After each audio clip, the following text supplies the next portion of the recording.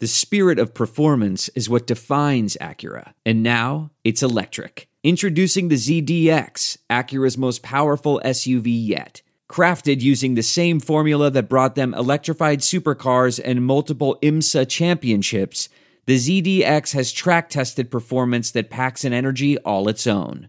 Unlock the energy and order yours at Acura.com.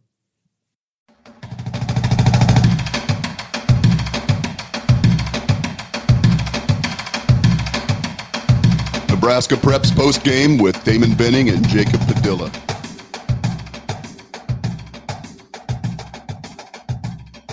I love that voice. That means it's time to roll. As the big voice guy said, it's Nebraska Preps Postgame. That's one of the best in the business. I was kind of thinking about this over the weekend, but I don't like to say it out loud because you're not great at taking compliments. And I don't want to make people uncomfortable. But across the state, I've done this a long time. One of the more underappreciated guys that's good at his job, right? It's kind of like, it's kind of become the running joke, you know. He's very quiet. He's kind of aloof. He likes numbers. He's good at stats. We're really good at his job too, right? Like thorough. That's the word that I came up with Saturday. Thorough. Not gonna make mistakes. It's just steady Eddie. That's Jacob Padilla as he gets about the only good thing I'll say about him.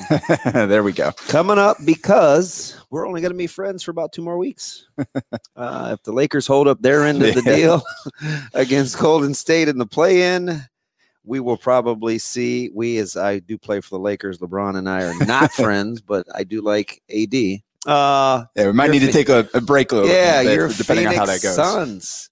A very dangerous, and I kind of feel like for what the Phoenix Suns are, they're not quite as bad as the Utah Jazz, but boy, are they kind of an afterthought. Yeah, I mean, that's typically how it goes. The ones that don't have the superstars and the teams that haven't been there, they just have to go prove it for most people. And Suns have not been there for a very long time, so they're going to have to go show what they can do. It's interesting too, because you're an avid Suns fan. That's kind of the cool thing, because I think we'll get about as deep into the numbers with our respective teams as any kind of nerdy fans will. So you're probably not surprised that Devin Booker is third on your team in PRE or PER. I'm sorry, not really. And I think it may strike the casual fan as like, well, and that stat kind of. It's a little bit outdated at this point. I agree. There's some other ones, but I agree. He's kind of settled in. It's interesting to see. It's amazing how we've only used it for 5-6 years and it's outdated.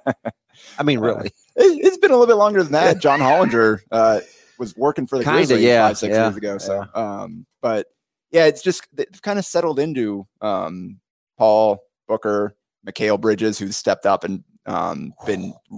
He's been amazing this season. He is not getting enough credit for how good he's become. How about Cam? And the evolution of his game. He's matured, a little better shot selection. Cam Payne is one of the best stories of the NBA season, I think. There are a lot of really good stories this year, but his career resurgence, where he could, 3, 4, 5 teams busted out with all of them, then suddenly the Suns call him up to come down to the bubble with them. Like, really, this guy, you couldn't find somebody else that has a little bit more upside that hasn't already shown that he can't play at this level? Well, there goes James Jones again, making another great move, and he just balled out, and he's been playing that way ever since. A pleasant surprise, James Jones, right? Some people didn't think he was far enough removed from the game. Yeah, I didn't know what to think, especially with him kind of being in there, somewhat attached with the Ryan McDonough era, and kind of Robert Sarver is like, oh, this is my guy. Like it was kind of hesitant when they made that move, but almost every single move that he's made since has worked out, even though it hasn't been super popular when he made it. So, so looking forward to it. Enjoy these next 2 weeks as Jacob and I will be friends. But after that, all bets are off. Speaking of which, let me one more acquisition. Remember when a couple years ago when we said things like Chris Paul's contract was too big? Last year, oh man, why? This year, are you serious? And once again, CP3 shows that he's worth every stinking penny. Yeah, and that's just the speed with which they made the leap. And I think Chris Paul's MVP candidacy is overstated based on the trend that the Suns were heading in. And if Ayton hadn't got suspended, they probably would have made the playoffs last year, missed 25 games and had a rough stretch during that time. But to go from fringe playoff team to almost getting the number one seed in the entire NBA, like that's huge. And that's a testament to Paul. And then all the way all the guys have clicked around him and kind of settled into their roles. And all of a sudden, Jay Crowder is like, what year is this again for him? You just pencil him in for 11 a night and a couple of threes, and it's like he's going to stretch the Lakers' force quite a bit. He makes them defensively, but they're going to have to play a little bit awkward because he's a big, long body that doesn't go anywhere near the hoop. You've already got Ayton, who is extremely active. It's a good thing the Lakers have as many long bodies as they have because they'll need them all. Yeah, and we haven't seen the Lakers and Suns play each other at full strength with both sides going all out like that. The one the Lakers won this last week or whatever, the Suns weren't running any of their normal stuff. The last couple weeks or last couple games, the Suns did not run their normal offense and defense because why put stuff on tape against teams that you might play in the first round. Yeah. So against the Warriors, against the Lakers, ended up losing. They played really hard. They tried to win. And you haven't seen any parts of what the Lakers will be able to do either with the injuries. LeBron and AD yet. So. This NBA 6 minutes. There we go. Brought to you by Jacob Padilla and ODB. Hey, busy week. Oh, yeah. Busy weekend, man. All over the place with the RecruitLook. Fantastic facility. I was talking to Ryan Reeder quite a bit this weekend over at Kinetic. I was kind of torn. I didn't know if I really like Speedway better because of, where I could see and where it is with relation to the other courts. That's fine. But I kind of gravitate towards Kinetic with the overhang and the space with all those courts. Two fantastic facilities, but the bulk of our time spent at Kinetic this weekend in Lincoln. Yeah, and I actually haven't gone to Speedway for tournaments at all, so I haven't seen what the setup is down there. We never played down there, but it's a really nice facility. I'm glad that Lincoln has something that can kind of match some of what we have up here in Omaha. That'll just make it better for everybody, getting more good teams into this state for tournaments, and just continuing to grow the game. And it's kind of funny how things work out sometimes. We should have been up in Minneapolis this weekend, but you and me both. The way the circumstances change, ended up pulling out of the deal up there, and I think ended up being a blessing in disguise because got a chance to see a lot of different teams this weekend that I otherwise would have missed. The cool thing about it is, and we were kind of victims of it. We looked at, the competition in Minneapolis and versus the restrictions and what hotels were allowing you to do and not do. And I was just there the previous week with my youngest son, and our lobbies were closed, and you had some capacity, but players had to wear masks and things like that. And whether you agree with the mask policy or not, for those kids to be playing, you have to weigh the risk reward of how comfortable you are versus level of competition. And I feel like OSA as a kind of a whole didn't feel like the competition plus the restrictions plus the parents. I think that was the limits, which was huge. If you're only going to get 15 parents for a 10-player team, that's probably not going to cut it. So made the decision to stay here, and which I didn't love the competition here either. But I did like the fact if you're going to try to get games in, and all things being equal, play it close to home. And that's the one thing about the kind of the showcase setup of the RecruitLook versus bracket play and some pool and bracket play, where in bracket play, if you're in the right competition level and you take care of business, you're going to see a good team at some point because you're going to advance and have a chance, whether semis, championship, however it works out. You're going to have a chance to play a really good team most times. With the showcase, you're kind of it's just kind of the luck of the draw with who you get. And same thing for me. Like we had two games that weren't competitive at all, and had one game that we ended up winning by 17, but it was kind of like 10-12 most of the way. And then we had one decently competitive game to kind of finish off the weekend. So it was kind of the same deal the first week with the RecruitLook. If you're not one of the kind of the name team that they bring in that they're really advertising, where they're going to match up the teams at the top, then you just kind of have to hope that the other teams that entered the tournament are good enough to give you a challenge. I kind of think watching you guys as much as I have and just knowing the individual pieces, your team in particular, and there's some others, you're kind of in no man's land because you may be better than what your quote unquote level is supposed to be. And so you're always going to kind of be in limbo because you're really good. And I'm not so sure other places have that kind of depth or pay attention to as much as maybe you guys and how well coached you are. Yeah, and that is kind of where we're at right now. We're trying to find, all right, where's that sweet spot with, and especially it's going to be tough. But I always say you've got the Adidas, you've got National One. We're National 2, but I think it's National 1A, National 1B kind of competitive wise. So we're good enough to be up at that. But a lot of times, like with the Pentagon League, they capped it at 2 teams in the tournament series. So the Adidas and National One went up to the top. So we were down in the second division.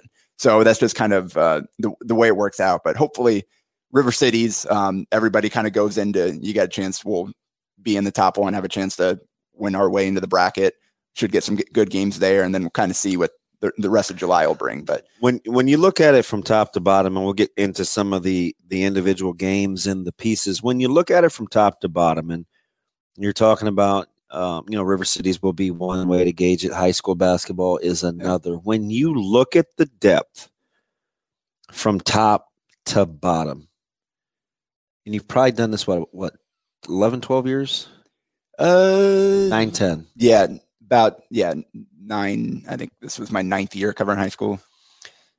Do you remember the middle of the sandwich being so big?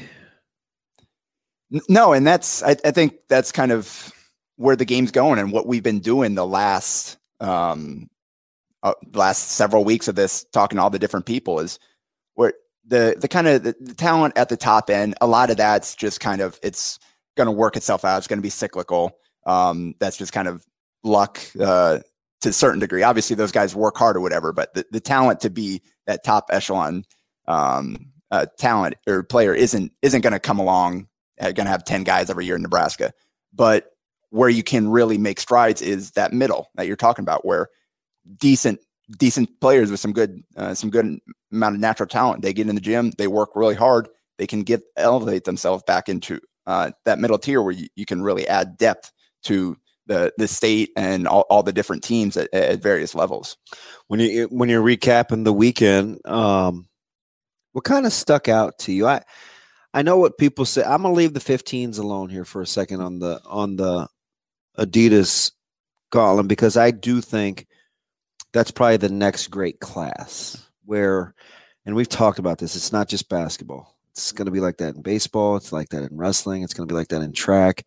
It's going to be like it in football.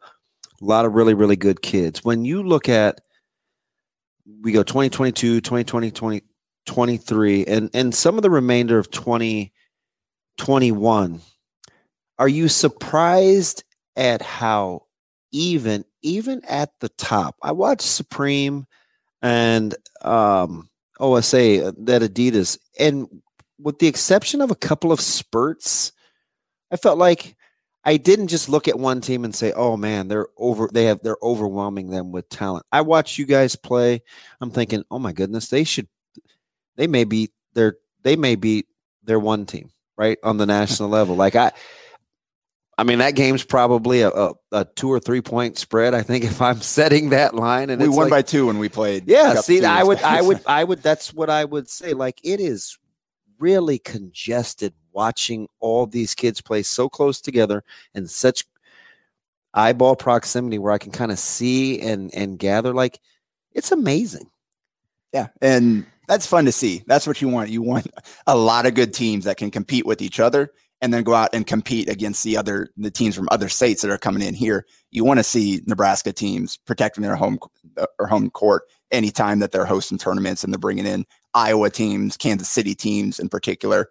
We get some Colorado teams that make the trip. So that's always fun to see when you see, and that's why I like jumping around, trying to see as many different teams as I can, just to get a feel for who's doing what and kind of how different teams are playing. From a feasibility standpoint, what's the next state? Because I felt like we've made tremendous gains. You can debate whether we've caught Iowa or not. I know they send their best. We send our best. Nebraska wins their fair share of games against their major programs, whether it's MoCan or Kingdom Hoops or at once upon a time it was the Barnstormers. So whatever, right?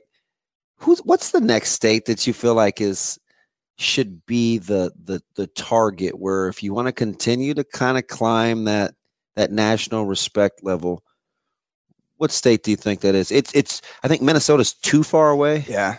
And also too, Minnesota, it seems like a lot more people in recent years too, they're kind of gravitating towards D1, kind of snapping up all the talent. And then some of the other teams are solid, but they don't I think like in the Sanford League, OSA teams have done pretty darn well against the Minnesota teams, I think. For the most because part, they have the comments and some other programs. So it's spread out, Fury and Select and all these different teams.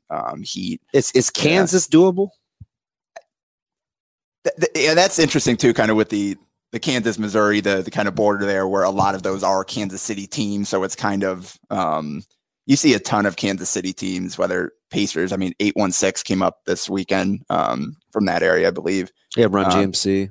Obviously, yeah, at the top, you've got Run GMC, you've got MoCan. So I think, if we were looking for a goal, that's probably one to, especially because we go down and play.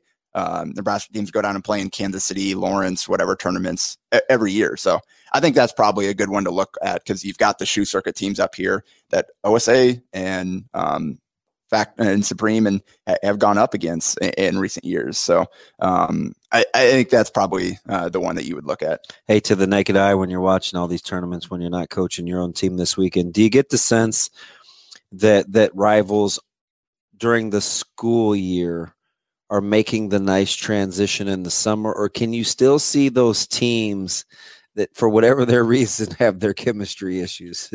Yeah, it's kind of interesting about that. It's crazy, isn't it? Because of the collection you have, you've got some kids that do bring the rivalries. Like you've got some kids that they get into a certain matchup and like, all right, I'm going hard this game. Like I don't like this guy over here on the other team, or they maybe had a bad experience with that organization previously and they've come over and they want to go show out and things like that. So that's kind of the interesting thing about AU is where guys that go hard against each other during the high school season, they either get together and work together and play together and go like that, or they go butt heads again in competing organizations. It's interesting. So what were some of the big takeaways from this weekend besides your team once again going 4-0? Yeah. There are a handful of teams that went 4-0. I don't know that there was any big surprises. I think Nebraska Supreme winning the 17s game against OSA, that was expected, especially with Josh Dix coming off the illness and kind of them they added Dominic Hum this week to kind of close out because they lost. By the way, I think is a fantastic fit for what that team needs. He's very calm. He's strong with the ball. He's not going to be intimidated, and he doesn't get caught up in all that extra peripheral stuff, right? He minds his own business. I liked him a lot this weekend. And then I didn't get to see it. I know he had a big game, and I think their first game on Friday night. So good. We'll see. Kind of he'll have a chance to get acclimated to that team and kind of settle into his role once we get towards July. And but yeah, I think that went as expected. The 16s I think went as expected. Nebraska Supreme put up a fight for stretches there, but then OSA ended up pulling away. And the big thing about that is their best players didn't play well. It was the role guys. Maul Jaw had a great game.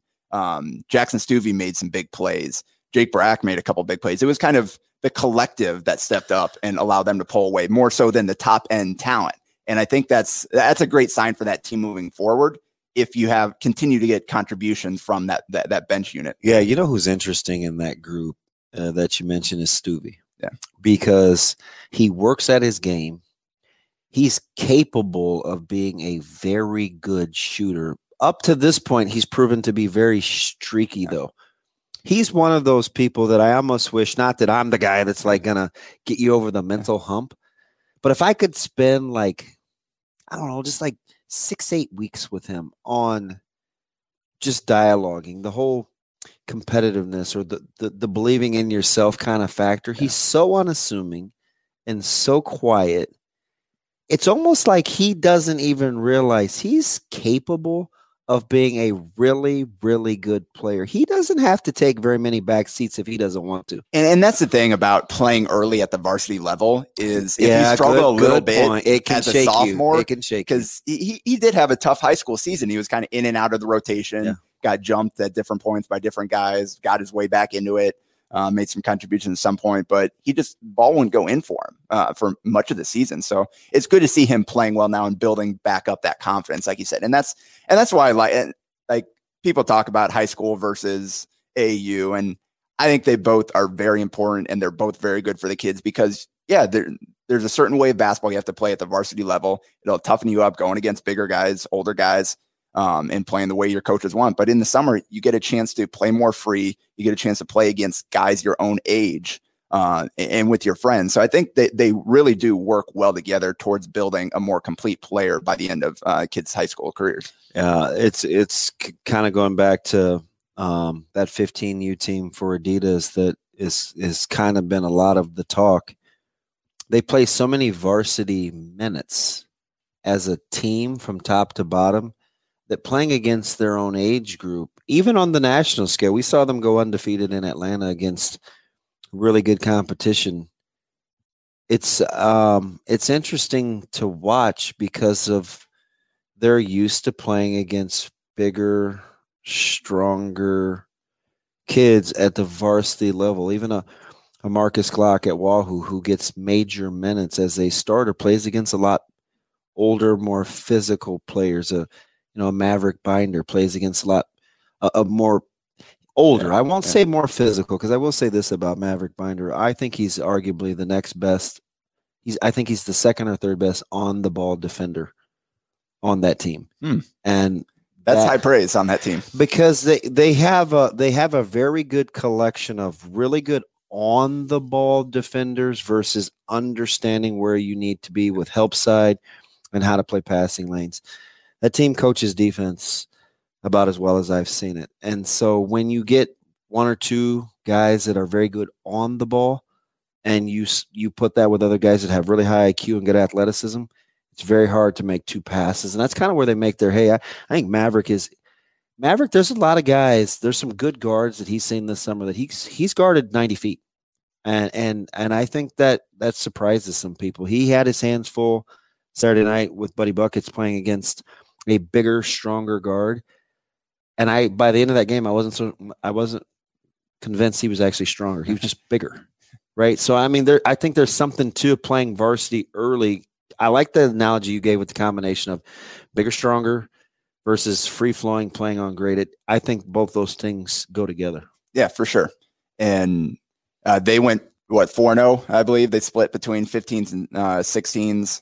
402 KS National, a team out of Lincoln. They've got some good players. They do. Taymor is a really talented. I'm not sure how long those guys have played together. They were a little disjointed. Yeah. Taymor, point guard from Lincoln Southeast. I think JV varsity swinger a little bit for Southeast this year. He's a really shifty point guard, really skilled.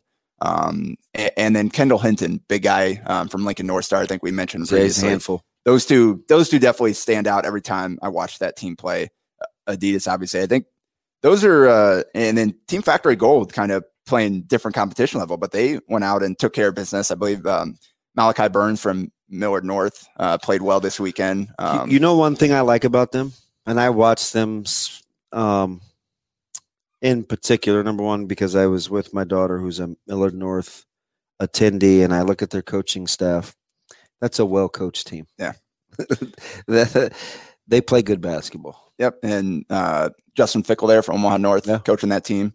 And then OSA Crouch. They play hard. Yeah. That factory team plays hard. Yep. And granted, all bias aside, I mean, full disclosure, I worked with Coach Fickle at North, and I happen to think a lot of him, but I'm not like I can be objective, right? If I didn't think he was worth a darn, I wouldn't put my neck out on the line, but they play hard. And it's weird.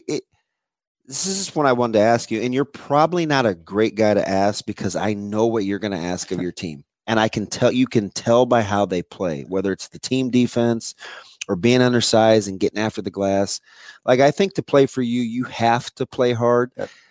But I'll say this. Are you surprised that more teams in the summer just don't exert more energy? Because right now, that's like 50% of it. If you just play hard, you give yourself a chance, but it seems too easy to say out loud. Yeah, and that's play hard, play smart is basically my pregame speech for every game with my guys. Weird. I'm so surprised. Play smart, play hard, and then play together. That's how we break down all our huddles. So that I really do think that's the key to good basketball. Like, obviously in summer ball, you can get out, you can do a lot of run and jump, you can do a lot of trapping, get out up and down, and go kind of play that way. Just turn it into an up and down game. I'm not a big fan of that style. I want to help these guys get better. And I think that goes on a possession by possession basis, making the right decisions, being in the right spots. So that really is, I think you kind of see a difference there between the kind of the disciplined teams that versus the ones that are just out there to try to get runouts and that kind of stuff. Okay. So I'm going to take that answer. I'm going to take the fact that you're a Phoenix Suns guy who play with pace and tempo. We both cover Creighton. They play with space and pace. Is Jacob Padilla a shot clock guy at the high school level, if that's your mantra? That's interesting. Is because for what I coach, I do coach patience. I tell them, hey, if we need to take 45 seconds to get a really good look, that's fine with me. But I am in favor just with the amount of games that I have to watch where I'm not involved. I don't have to if I'm not the coach teaching discipline and good shots, you other guys, man, play faster. Yeah. I don't want to watch it. Yeah. And in general, I don't think it's a terrible problem. Jim. It's cut that up. I don't think it's a massive problem. They're just certain teams and certain situations. Like, anytime I see a coach, like, even before you get to the 1 minute mark, like, pull it out or whatever, I'm like, let the kids play at that point. Like, yeah, 30 seconds left. All right, get into something, get the ball moving, wait to try to get a really good look late in the clock. But anytime you chew off an entire eighth of a quarter, like, I think that's going too much. So it's situations like that. And then the teams that do, I don't know how many teams that are intentional about just holding the ball versus just really methodical on offense. And I think there's a little bit difference there. Like, if you're really playing to get a good look, that would be closer to Coach Haig at Elkhorn. Yeah. Right. Versus, and I don't want to disrespect Coach Weeks because he wins a ton and I think the world of him, but sometimes it does appear as though they're intentionally salting clock. He probably teaches it to get the best shot. Yeah. So I'm admitting that I may be a little off in just using those two examples, but is that kind of what you're talking about to some degree? Yeah. And I haven't gotten it. Far be it from us to question a guy that's won, I don't know, 25 trillion state titles at 22 trillion different schools. But hey, Coach Weeks, man, we're speaking as spectators here, so that's the and point. He's fantastic. Yeah. We get along well. I'm trying to get clarity for our listeners. I think that's right. Those are pretty good examples. And also, I haven't gotten a chance to go to the travel tournaments where they do play with shot clock. And I don't watch a ton of the televised national high school stuff. So I haven't seen shot clock in high school basketball a lot in person. So it's hard to say how, what the change would be immediately in terms of improving versus making the game tougher for kids. Obviously, you're going to have to coaches. I think it'll probably be a harder transition for coaches than it will be players. Cause I think players in general, they want to go take shots anyway. So I understand media and obviously being in my real job and not endorsements, but commercial spots and revenue generators. Are you surprised that the American college game still plays halves? Not really. I think it's nobody else is playing it though. I think part of it too, I think, is with the, I think I heard with the kind of TV agreement and with the timeouts and the number and the commercials and timing and all that stuff. I think that's part of it. And also, we know the NCAA doesn't like to change. So it's good to see Jacob Padilla here for endorsing the NCAA. I think we've seen it's been a success for the women's game, and I think most people over there love the change. So maybe we'll get there at some point. There's coming up with all kinds of crazy experimental rules to potentially vote on.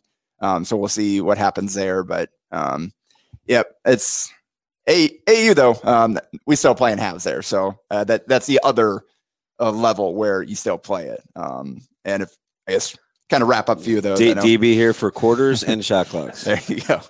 I just saw the difference, and maybe it was caliber of competition, but we did it here last year at the Fieldhouse where we experimented with. It was 24-minute halves, but we played with a shot clock, and it was just a much better.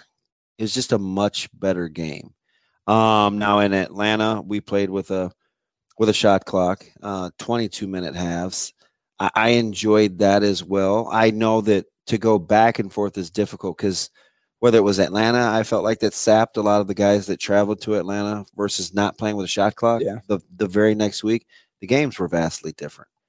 And that's the thing. Like, it's not even the same game. Yeah. I mean, I think though, you correct me or just give me your thoughts. That may be some of the pushback and trepidation. You can talk equipment, you can talk cost. I'm telling you, and I think you'd agree, the game is vastly different. Yep. And coaches don't like to change. Like, hey, I'm a coach. You have what you do well, like, and what you've known, and that's what you coach to.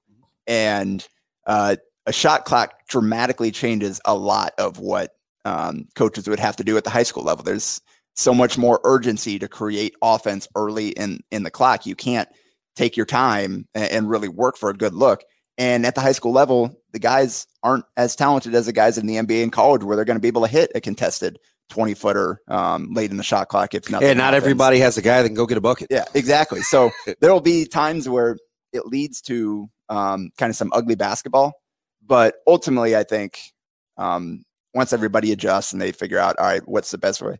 And we'll kind of see how defenses adjust too.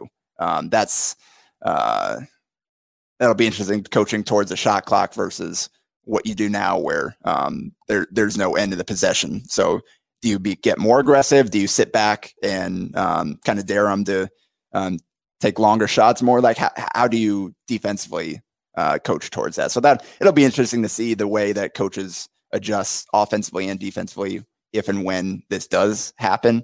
But I could totally see Class A being a pilot in 22 maybe or something like that. Yeah, I think that's the question here is, all right, when are they going to try it? And it probably will. And I think Sharpie mentioned Gary Sharp during our interview last week, or could it be something where they experiment with during like a holiday tournament or something like that, kind of a standalone event with Class A? You're playing in a facility already equipped with a shot clock. If you're at Ralston again or whatever, kind of a deal where you've got kind of standalone, kind of like the NIT does for college with the experimentation. So there's a lot of different ways this can go.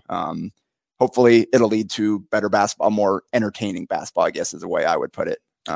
Let me ask you a question, since it was one of the great debates in the car, and you'd think I would know, being knee deep in high school sports for almost 20 years.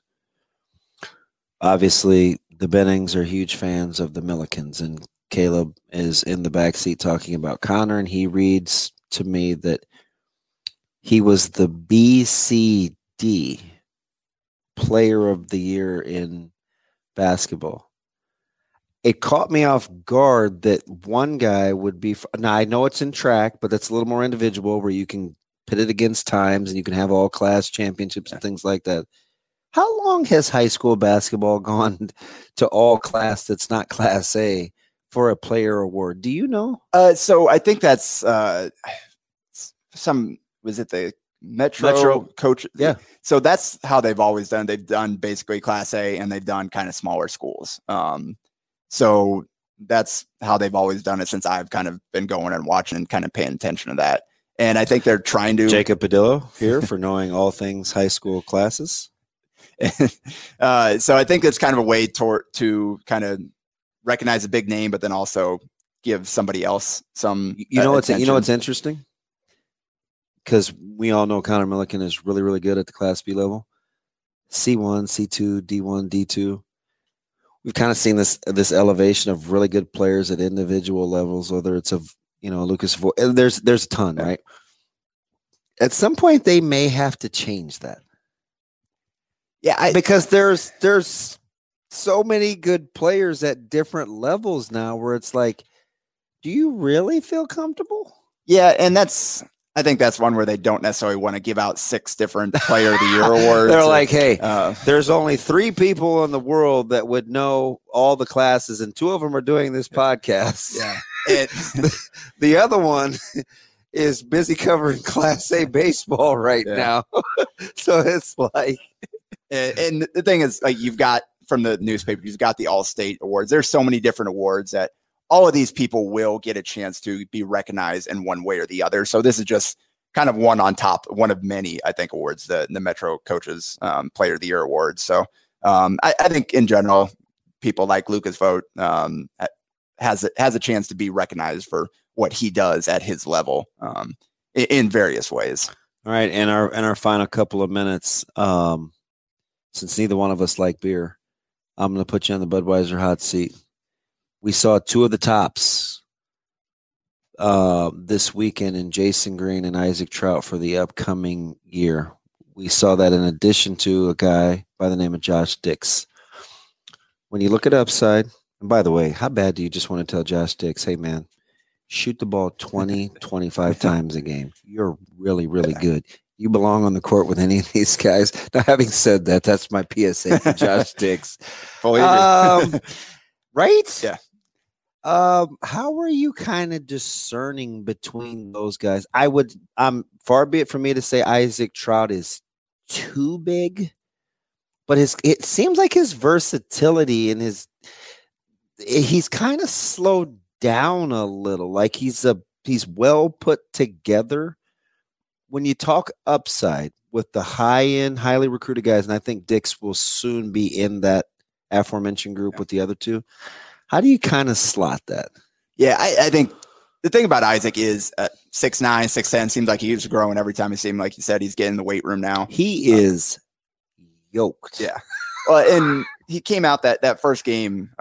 He's not even as stretchy a 4 as he was a year ago as a stretch 4. Now he's just kind of 4. Yeah. He may just be a 4. Well, and he can put on like the Team KC. I think they won by 40, whatever. The first time I watched them this weekend, came out first 2 plays, catch off the dribble, pull up, buried a 3 with the hand in his face. Next play, pump fake, put on the deck, up and under, really nice finish at the rim on back-to-back plays. And that's kind of showing what he is and kind of what his features. And he will go down and make some plays in the paint too. I think with his physical tools at his being 6'9", 6'10", and again, getting stronger and stronger with that shooting touch, I think he's got the most upside there. The thing about Jason Green is he's so versatile. I think he's still trying to figure out, all right, where does he slot in at the next level? Because kind of about 6'7", so he's a little bit in between. He's so crafty. He's got great touch, great feel for the game. And he's very good defensively. So like you put him and William Kyle out there together. By the way, if I'm buying stock and I've got to take it in all these guys, I'm going Will Kyle for the win for the future. Every time I see him, Will Kyle is getting better and better and better. Like he's top 5, top 3 defensive players, I think, in Nebraska with his ability to switch out on guards and guard them better than your perimeter players at times. And then also weak side rim protect. When I was watching him, he blocked a shot, like flew over and like swatted it out. And then a couple possessions later, switched out, picked a pockets guard, led the break and dumped it off to a teammate. We're playing right after the showcase game where OSA was playing Supreme. And Caleb's like, he's grabbing me on my arm and he's like, man, I would love to be out on the perimeter guarding and funnel to a guy like Will Kyle. Oh yeah. 100%. When one guy that loves defense is looking at another guy that loves to play defense as like, wouldn't that be a luxury? Yeah. I mean, he would go up and it would just kind of get dark momentarily in the arena. His footwork. Yeah. He's a D2 player based solely on his defense right now. Like that is his floor.